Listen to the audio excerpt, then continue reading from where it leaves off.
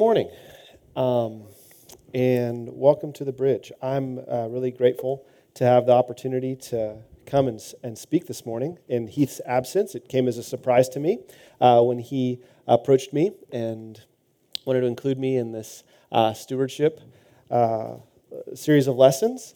And I'm a relative newcomer to the Bridge. I work at First Pres as I'm the director of missional communities, which basically that means I'm trying to help us start creating a pipeline for new churches in the city of Houston. And I'm not going to speak much about that this morning, but if you'd like to know more about what's going on in that, I'm happy to talk with you over coffee or lunch. But it was about a year ago that I kind of had my first experience with the Bridge, and it was the Thursday night Bible studies. But so we are, for this month, in a series on stewardship, 3-week series. And for those of you who were here 2 weeks ago, you heard Brian Mitchell, who I haven't had the pleasure of meeting, but I heard him. And he talked about sort of the essence of stewardship and the heart of stewardship, that Godward stewardship makes an investment in things that last forever, rather than things that will only last for this life. And then Heath, picking up that theme the next week, talked about our personal responsibility towards stewardship, how we are responsible for many things. It's just so great to come into a church and hear the sounds of young boys and girls and children, but it's a reminder that people in this congregation have been given a trust with those relationships with those kids. And so stewardship is more than just how you spend your money, how much money you give into the plate each morning, but it's how you use your influence. It's how you use opportunities that you have in your work or in your recreation, and how you use your time. And I think for most of us, if kind of like me and generation, I'm sort of on the edge of the Gen X millennial generation, so whichever conversation I'm having, whether it's millennials are great or millennials are the bane of, the American culture, I tend to, vacillate between those generations. But as part of a younger generation, I think we would confirm that one of the hardest things for us to steward well is our time. So that's been kind of the thrust. I think it's a very poignant, important time to be talking about this idea of stewardship. And so it's kind of fallen to me this morning to conclude the series with, okay, so what? So if we understand stewardship, if we understand what it means to steward our resources, steward ourselves well, okay, so what? And so I've been given the task of talking about the stewardship of mission. And I'll say as just a personal testimony at the beginning. So as I have understood what God's mission in the world is, and I think the scriptures are pretty clear, very clear about what God's mission in the world is, and I have looked for ways to try to participate in that mission in my walk with the Lord. It has really changed and transformed my attitude towards what my life is for, who God is, and my view of the world around me. I don't have any great honors to my name or anything, but in the past couple of years, I have been participating in my role at FPC and helping to start and partnering actually with members of this congregation for the Jericho House, a house for men in recovery, coming out of recovery programs and then being connected through intentional Christian community and helping to transform communities in our city that are in need. And what neighborhood is that? What neighborhood is not in need in our city? But they are transforming, hopefully, their neighbors' lives and the lives of those around them.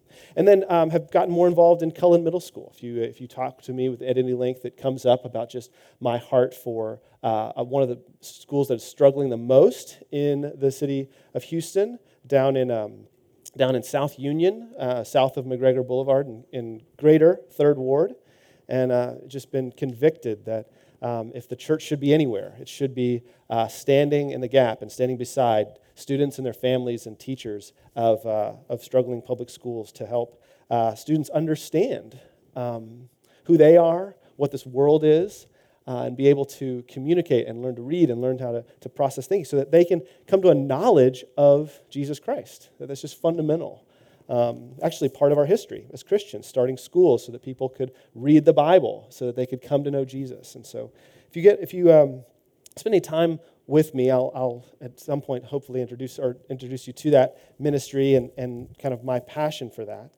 But another thing I've learned to love in the last year in my new role at FPC is I've learned to love church plants. What I love particularly about church plants is that there's a vibrancy, a passion. You really do get to know deeply people. But also an advantage of church plants is that you get to sort of reset, and you get to take steps of faith out in establishing what the mission of the church plant is going to be. You can really move forward into places of need, places where darkness is, and church plants have the opportunity to do that because they're new. And so if there was a group that should be interested in, okay, what is the mission of God? What is God's purpose for his community, his call upon believers? It should be groups like this, communities seeking to be a light in a neighborhood like Montrose, and proclaiming and embodying the gospel. So what does that look like? What does that look like? Well, I think first of all, before we jump into the text this morning, we'll go through some, just referencing some text to kind of lay out a biblical framework. One challenge that I see a lot of times in churches is that we do something and then we call it mission. We do something, we're active in something, we're working at something, and we call it mission. So it might be taking trips to another country where we go in for the experience of that short-term mission trip. There's a lot of benefit of short-term mission trips, but one of the things it doesn't do is it doesn't give the people that are on it the permission to say, all right, well, I'm doing my mission when I go and participate in those short-term mission trips. We can get involved in causes just because we feel like, hey, we think those causes are good and we should commit our resources to them. We can call those things something, doing good works, but can we call it the mission of the church? And I talked about stewardship, just a second ago, and I talked about one of the things we have a hard time doing is stewarding our time wisely, and that's because all of us are really busy. All of us have the tyranny of the urgent, whether it be family concerns, whether it be community pressures, whether it be pressures from work, whether it be just the buzzing in our pocket that we're experiencing on a minute-by-minute basis.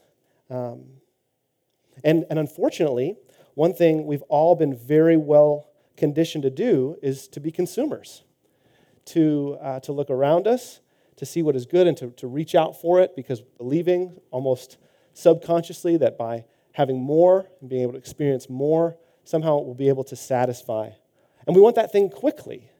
We don't often believe in the idea of foregoing instant gratification for a longer term good. And that's something that we all, I think, would simultaneously say is not the biblical picture of who we're supposed to be, but at the same time, it's so easy to fall into that custom. And so what happens is, even though we're better resourced than any place in the world, we're more mobile, we have more access, we have more potential to maybe do great things, we're more disconnected from ourselves and our communities around us. We are more discouraged about what we're doing and our prospects. We're lonelier. We tend to waste more time. And we are definitely more stressed. All of us, I think, are grappling with that. And so this question of mission, what God intends for human beings to do is not merely so that they can produce what he has in mind. It's not that we're all put into the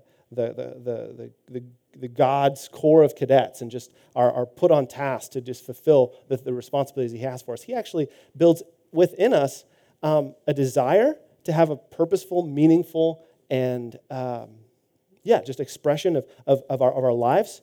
But he does have a purpose about what that is, or he does have a clear sense of what that is that we should be aiming for in order to get to the point of living that purposeful, meaningful life that he promises.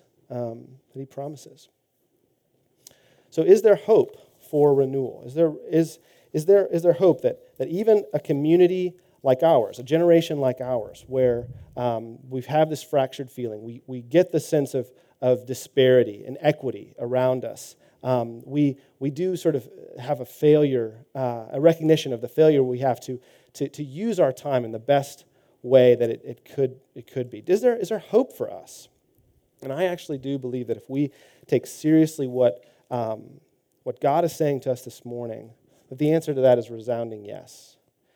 Is that once we as a community sort of get configured, start to resonate with what the mission of God is around us, it will start to focus us and focus our energies and our resources towards things that will ultimately lead to great good in our neighborhoods around us and our communities around us, but will also lead to hopefully a great sense of God's presence with us and God using us the way we were meant to be used.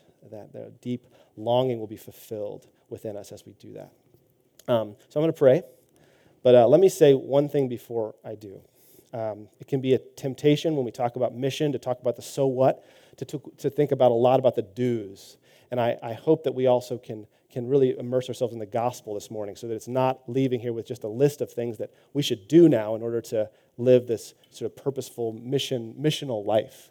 So I just want to say one thing before we start and before we pray, is that if you came in this morning and you had the worst week of your life, you messed up, you blew it, you are frustrated, you are feeling at odds with people that are close to you, if you had one of the worst weeks, God doesn't love you any less.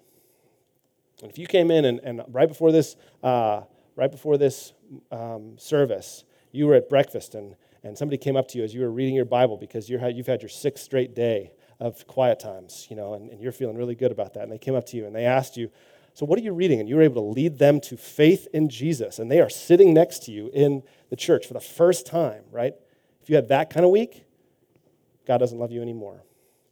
Because what the gospel says is that no one is so far from God that they are outside the reach of his grace, but that also no one is so good that they don't stand in desperate need of God's grace. So as we start, let that be our core note as we search the scriptures for what God might have us do as a community. Let me pray. Dear Father, I ask in Jesus' name that you would take this moment, this special moment each week, where we open up your word and we hear from teaching and proclamation what that word says and what it means for our lives, that you would do your work, the work that you've promised to do in moments like this. Father, regardless of what are the words that are communicated, we don't put those trust in those words. We don't put the trust in the opinions or the thoughts of men. We put our trust in the work of your Holy Spirit, who can take any words, who can take even the most rudimentary or the most eloquent words, Lord, and use them to pierce the hearts of your people. Pierce them not merely to wound them, Lord, but actually like a doctor to heal them, to restore them, to put them on a good and faithful path towards you. Lord, thank you for the privilege it is to participate with you in what you are doing in this world. And may we see through this time that work and our place within it. In Jesus' name I pray. Amen. So I want to start by reading Genesis 1, just a couple verses from Genesis 1, just to lay out sort of the framework we're going to go through. I don't know if these made it to any kind of like slide, but do we have? Yes, we do. Okay, great. So Genesis chapter 1, very well-known chapter, I'm sure. So we're coming to the end of it, after which God has spent 5 days creating all that exists. So just going to brush over that for now. But then we get to this verse at the end of chapter 1 where it says, so God created man in his own image. In the image of God, he created him. Male and female, he created them. And then it should go, and God blessed them, And God said to them, "Be fruitful and multiply and fill the earth and subdue it, and have dominion over the fish of the sea and over the birds of the heavens and over every living thing that moves on the earth." And what we see in these couple of verses and at the beginning of Genesis, that God gives to one creature and one creature only a special dignity to actually be made after his own image, so that God places, like an artist who takes everything they are and the work that they're doing, fashioning it so that they are creating a representation of who they are in microcosm on the world, in the earth. He only does that to one creature, and that's men and women. And then he gives them a special responsibility to subdue and to cultivate the world around them. So that looks like naming the animals. That looks like cultivating the garden. That looks like growing together in union to actually produce offspring that will fill the earth. Only one creature gets that responsibility, and it's men and women. So this is what is called by theologians the creation mandate, that we are meant to go forward, to be fruitful and multiply and take ownership and cultivate, to steward the earth. So this is a foundational text for the idea of stewardship. So then we fast forward a little bit to Genesis chapter 3, where some big things happen between Genesis 1 and Genesis chapter 3. Though made perfect and though given everything that for their need and for their good, Adam and Eve sought for things that were something that was not good, which was to try to be equal with God, basically to have power like God and usurp him by believing the serpent and then eating of the fruit that God had forbidden them to eat. And it says in the curse that's given out in Genesis 3, this is the curse that's given to the serpent. So this is after the fall. This is after Adam and Eve sinned. And it says, "I'll put enmity between you and the woman, between your offspring and her offspring. He shall bruise your head, and you shall bruise his heel." The he there is the seed of the woman. The you there is the seed of the serpent. This is what is known in sort of church history as the proto-evangelium, which means the first good news. And what it is it's a prophecy that even though Adam and Eve have sinned and rightfully now are going to be banished from the garden, from the presence of God, from the perfect existence that they were made for, and now the earth is going to work against them, and they're going to make bread, and they're going to bring about this creation mandate through great pain and suffering, that even though that's the case, God is not going to leave them alone, but he's going to send for them one of the woman's offspring, and that offspring will crush the head of the serpent. And so you could really see that the rest of redemptive history, as in the rest of the biblical story, basically being a commentary on this verse.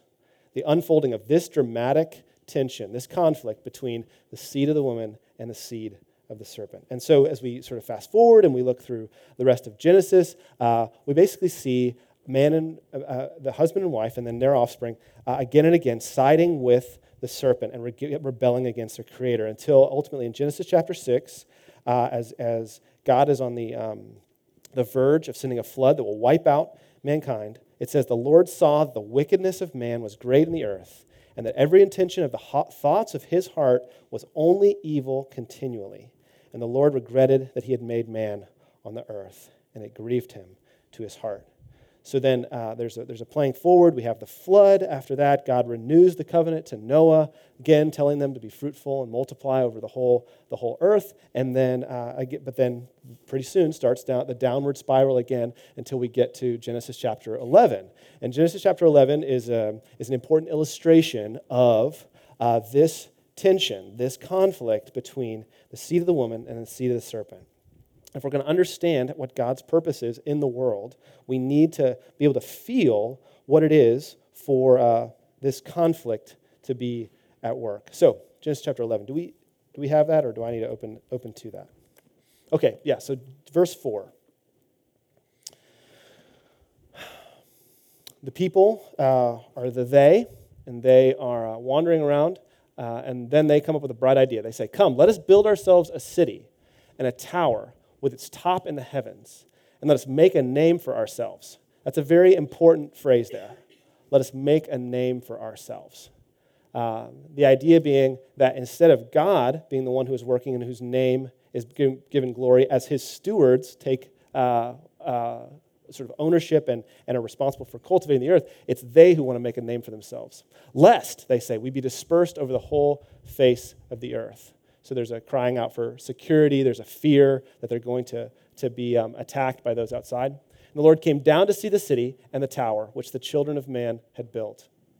And the Lord said, behold, they are one people, and they have all one language. And this is only the beginning of what they will do. And nothing that they propose to do will now be impossible for them. Come, let us go down and there confuse their language so that they may not understand one another's speech. So the Lord dispersed them from there over the face of all the earth, and they left off building the city. So a couple things I want you to notice. Notice back in Genesis chapter 11, the people following their own will, trying to make a name for themselves, see technology as the answer for what ails them.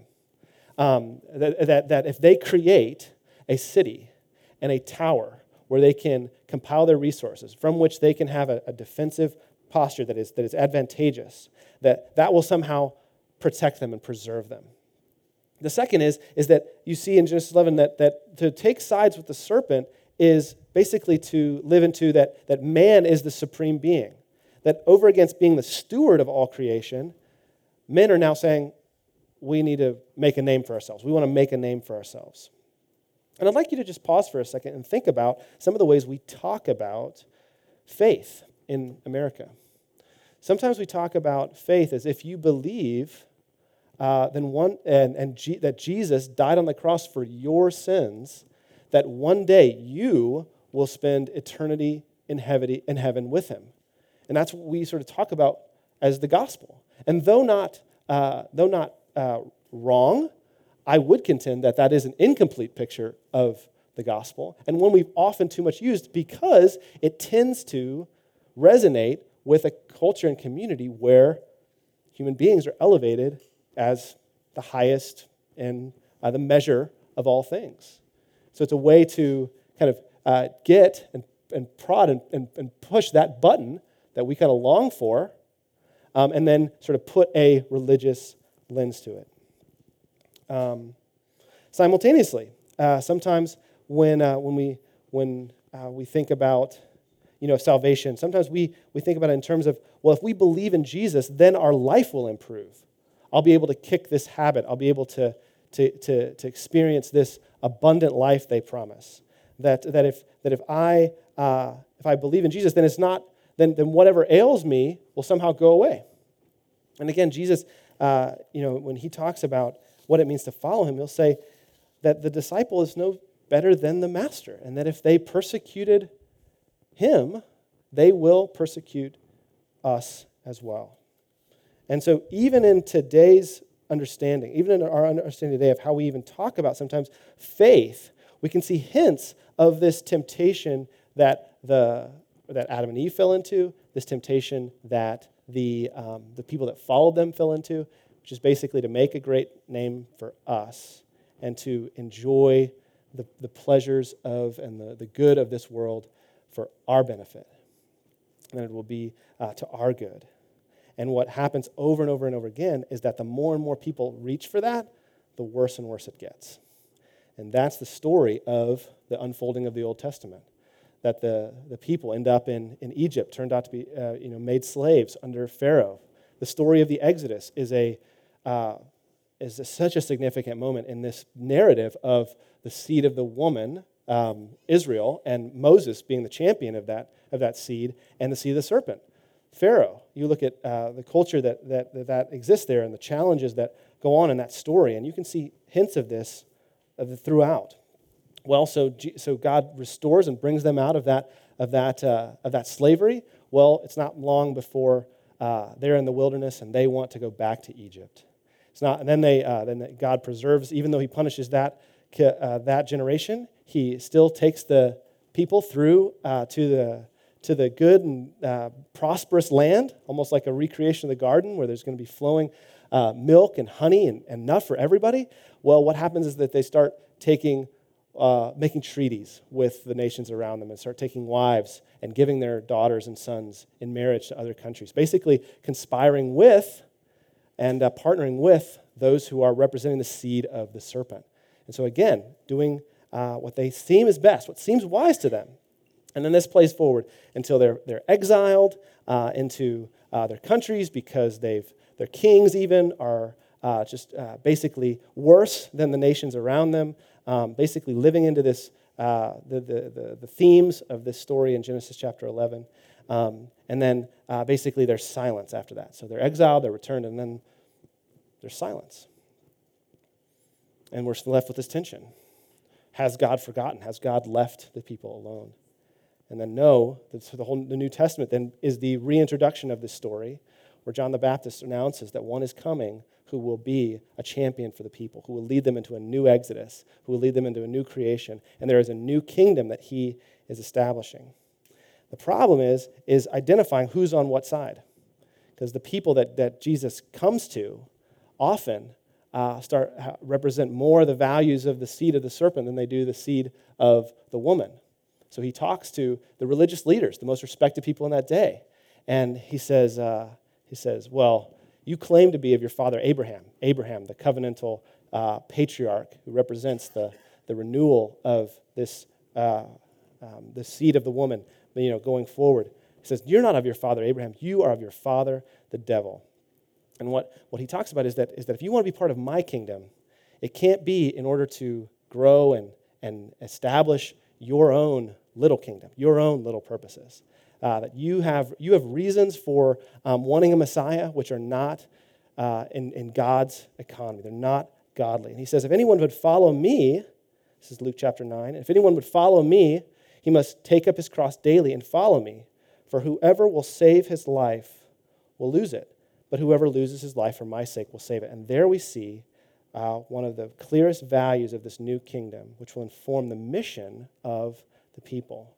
That instead of being about what I can grasp and take, instead of being about what my security and what seems good in my own eyes, what actually makes someone great in this kingdom, what actually makes someone great in the line of the seed of the woman is their willingness to take the role of a servant. And then in this new kingdom that will be ruled by one who will embody that sacrificial posture perfectly, it's not someone who will look out for their own interests, but it will be the one who looks after the interests of others that are celebrated. And that is where we get to the point of this, of the value of this kingdom and this word that we're all very familiar with, agape. And then to confirm that this kingdom is powerful enough to overcome the seed of the serpent. Jesus Christ lays down his own life on a cross, that he brings new birth, even a miraculous birth through his resurrection. And then after his resurrection, before he leaves his disciples, he says, I'm going to give you a sign. I'm going to give you a sign that all that I've promised, that this new kingdom that I'm establishing, that's going to be built based on other-mindedness and agapic love, that it's going to overtake the kingdom that seems so powerful around you, the kingdom of the seed of the serpent. And then in Acts chapter 2, at Pentecost, when we see all the many tribes that are gathered at Jerusalem for that feast, we see that sign fulfilled. And here, this is the promise sending of a helper, the Holy Spirit, and then the empowerment of the disciples, those apostles, to preach the good news. And then we'll see to embody the community that good news establishes. So do we have the Acts chapter 2? Yes, we do. Okay, so verse 1, it says, when the day of Pentecost, and this was meant to, this Pentecost was sort of a festival of harvest. When the day of Pentecost arrived, they were all together in one place. And suddenly there came from heaven a sound like a mighty rushing wind, and it filled the entire house where they were sitting. And divided tongues as of fire appeared to them and rested on each one of them. And they were all filled with the Holy Spirit and began to speak in other tongues as the Spirit gave them utterance. Now they were dwelling in Jerusalem Jews, devout men from every nation under heaven.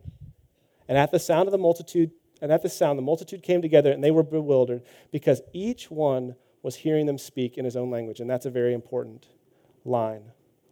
Each one was hearing them speak in his own language. And they were amazed and astonished, saying, "Are not all these who are speaking Galileans?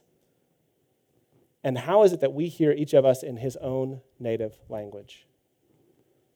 Parthians and Medes and Elamites and the residents of Mesopotamia, Judea and Cappadocia, Pontus and Asia, Phrygia and Pamphylia, Egypt and the parts of Libya belonging to Cyrene, and visitors from Rome. Both Jews and proselytes, Cretans and Arabians, we hear them telling in our own tongues the mighty works of God.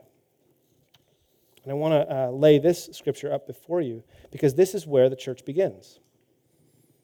It's the moment that God foresees to take this prophecy that he talked about so many years before and to put life to it, to put power behind it.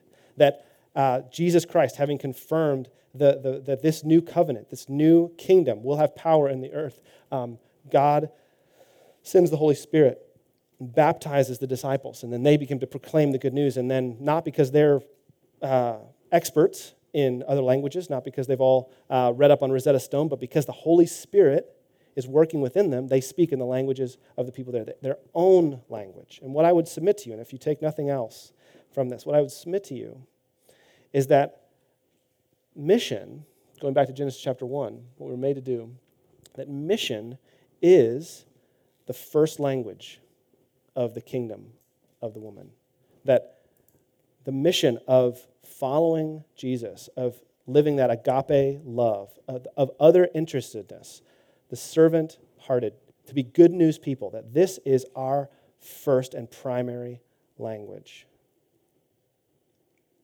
And so think about the contrast between Genesis chapter 11. I think about Genesis chapter 11, and I think about the movie Braveheart when they're at the big first battle, Stirling Bridge. And William Wallace, who's the hero of the story, hasn't shown up yet. And the men are really restless behind their leaders. And they start to leave. And the one captain turns around and says, "Wait, men, don't leave. We haven't negotiated yet." In that whole theme of that movie, where to negotiate, to get better lands for ourselves. This was not part of the agreement you hear from several of these cowardly, just meager men that ultimately are the ones who betray Wallace. That in their sort of wanting more lands, they've just tried to gather enough people so that the other side will negotiate with them, so that rather than having a very ugly, violent battle, they can come up with more lands that they'll be able to make a name for themselves, a great name for themselves, and then be able to have security, even though they don't have freedom, even though it's all basically at the whim and will of this tyrannical ruler. So Genesis chapter 11 is the cowards on that battlefield. And then to contrast that, you have the man of William Wallace, who doesn't say to the people, "Okay, if you follow me, I'll get you lands. These guys, they're taking all your lands. I'll get those lands for you if you'll follow me." He doesn't say that. He doesn't say, if you follow me, your life's going to get better. Think about all the slavery that you've had with these people. He says, no. He says, you don't have freedom. You don't fight because I can give you anything, but because there is something out there that is more compelling, that is more beautiful, that is more desirous to you, that you will be willing to lay down your life for it. And that's what the seed of the woman, the value of it is that rather than grasping at the small treasures that are right around us, be able to insulate us from the troubles that are around us, we actually step out in faith, believing that something is beyond the cares and concerns of this world, and actually something better that we were made for, that we long for. And I would contend to you, if you're someone who, Christianity is new to you, or you're somebody who's sort of struggling with whether to believe in this at all, that I'll tell you that so much of what you've been shown and represented to be to you, what the Christian life is so patently conditioned by the culture that we're in. The individualistic, consumeristic culture that is more about negotiation and gathering what is, going to satisfy my desires than it is what God said our purpose is, the true mission of people. So, and I don't want you to hear me say that in order to be saved, you must live an agapic life. In order to be saved, you must be other-centered, to give of your possessions, to not worry about the things that are around you, to not have anxiety. Martin Luther said that he believed in grace that is alone, grace alone, but he doesn't believe in a grace he believed in grace alone, but never grace that is alone. So it's never grace that just stays there. It always is accompanied by works. And so now we'll go a little further down in Acts, and we'll show you what this mission looks like, what this forming of a community based on this mission is. So verse 40. So this is after the whole sermon by Peter, and this is showing what the effects of that first baptism of the Holy Spirit is. It says, and with many words he bore witness and continued to exhort them, saying, save yourself from this crooked generation. Verse 41. So those who received his word were baptized, and there were added that day about 3,000 souls. And they devoted themselves to the apostles' teaching and the fellowship, to the breaking of bread and prayers. And awe came upon every soul, and many wonders and signs were being done through the apostles. And all who believed were together and had all things in common. And they were selling their possessions and belongings and distributing the proceeds to all as any had need. And day by day, attending the temple together and breaking bread in their homes, they received their food with glad and generous hearts, praising God and having favor with all people. And the Lord added to their number day by day those who were being saved. So I want to point out something which I think is probably the most important thing that y'all could take away from this sermon, if there was anything that you could take away from this sermon. That is, did you notice that this idea of the Lord adding to their number day by day those who are being saved has been repeated before?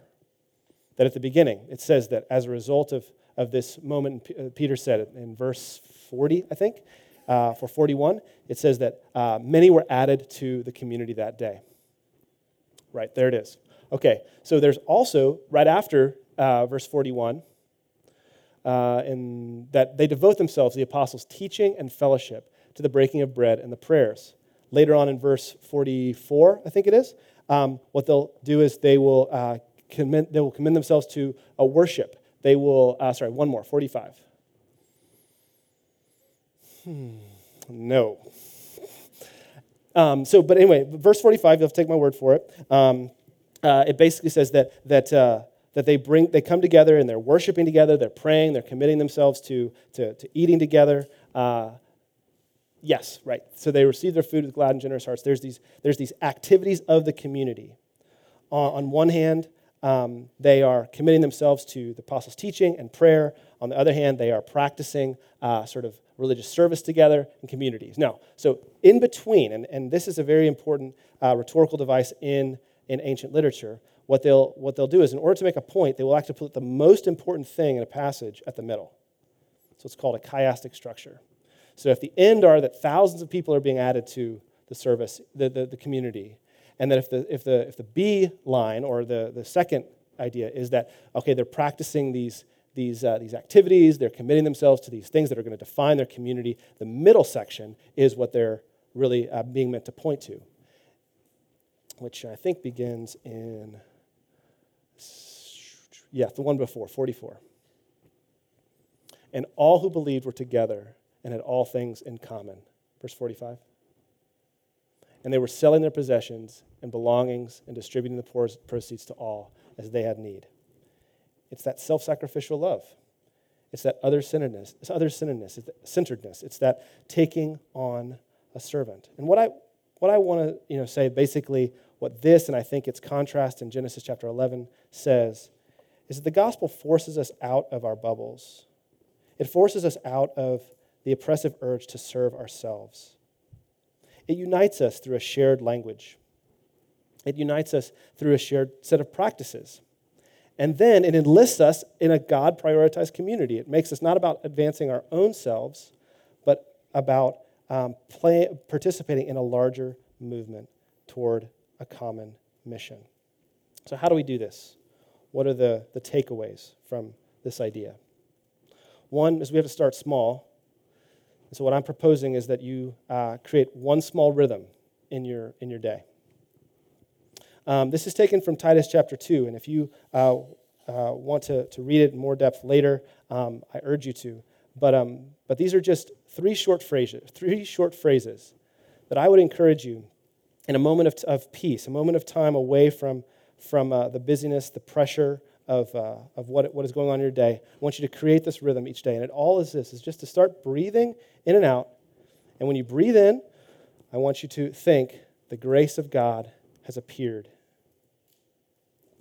The grace of God has appeared. And this is taken from Titus chapter 2, where it says, for the grace of God has appeared, bringing salvation for all people.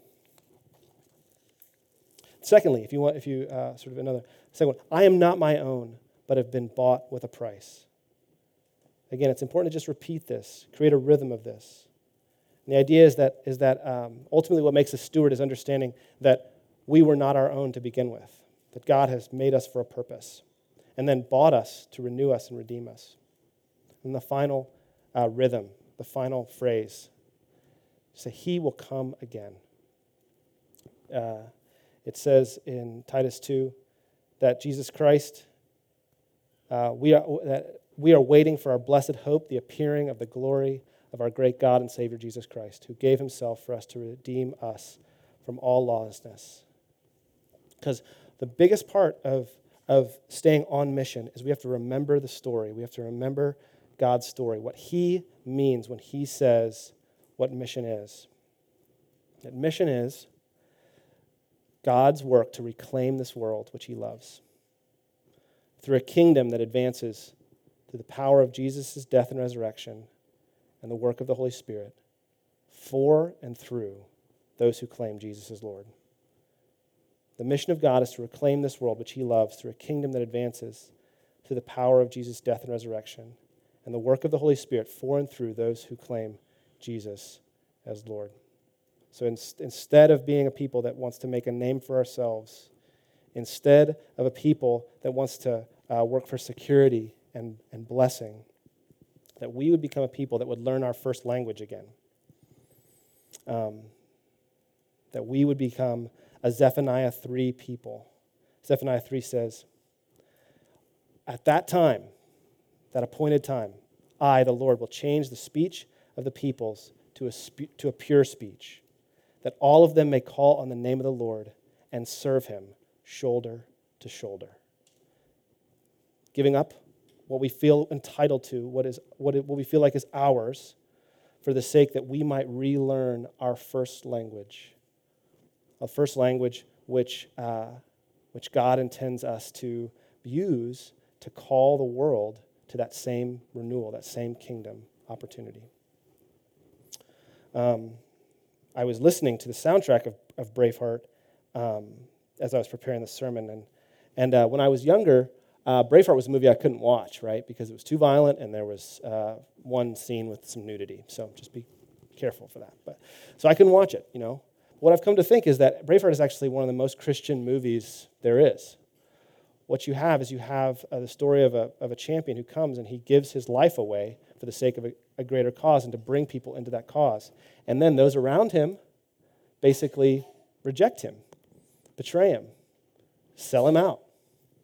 And what happens is that through his great moment of sacrifice, he actually changes not only his followers into a band of people that would take on the king, but he actually takes his betrayers and makes them a part of that same group. That Robert the Bruce character, who was instrumental in bringing about his demise and what they thought was going to end the rebellion. At the end of the story, if you remember it, you know what happens. That they're at the field of that final battle, and he stands up in front of the men, and he says, "You bled with Wallace. Now bleed with me."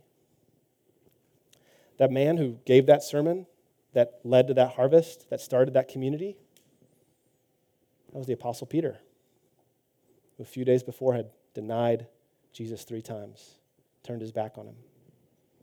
That's what grace does. That's who the kingdom of the seed of the woman, takes out and makes champions. Not because of their eloquence or because of their ability. There was nothing to commend Peter on that day. There was nothing to commend Robert LaBruce on that day. There's nothing to commend any of us, because we have each chosen to take side with the serpent at different times. But the good news is that God's not finished with us. And that if we can take seriously the call to not only believe in Jesus, but participate in his mission, and he will transform us into the community that holds all things together, so that if there's ever a need, it will be met. And then what will happen is that will be an attractive, winsome gospel witness to the outside world. And this community will grow because it is humanity's first language, not Christians' first language. It is humanity's first language. So if you all will speak it, people will gravitate to it. Let me pray.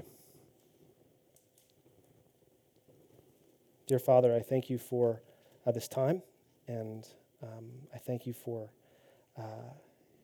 your great love for us. That while we were yet sinners, Christ died for us. And he died for us not merely as badges on his breast or his resume, but actually to include us in a family and make us into a community that loves and serves him. And Father, as we've looked through your scriptures and seen what is your mission in the world, I pray that these rhythms that we do, these small daily rhythms, might lead us to becoming zealous for your good works, zealous to be the people who will lay down our lives such that Jesus' life might be celebrated and held up. We ask this all in his name. Amen.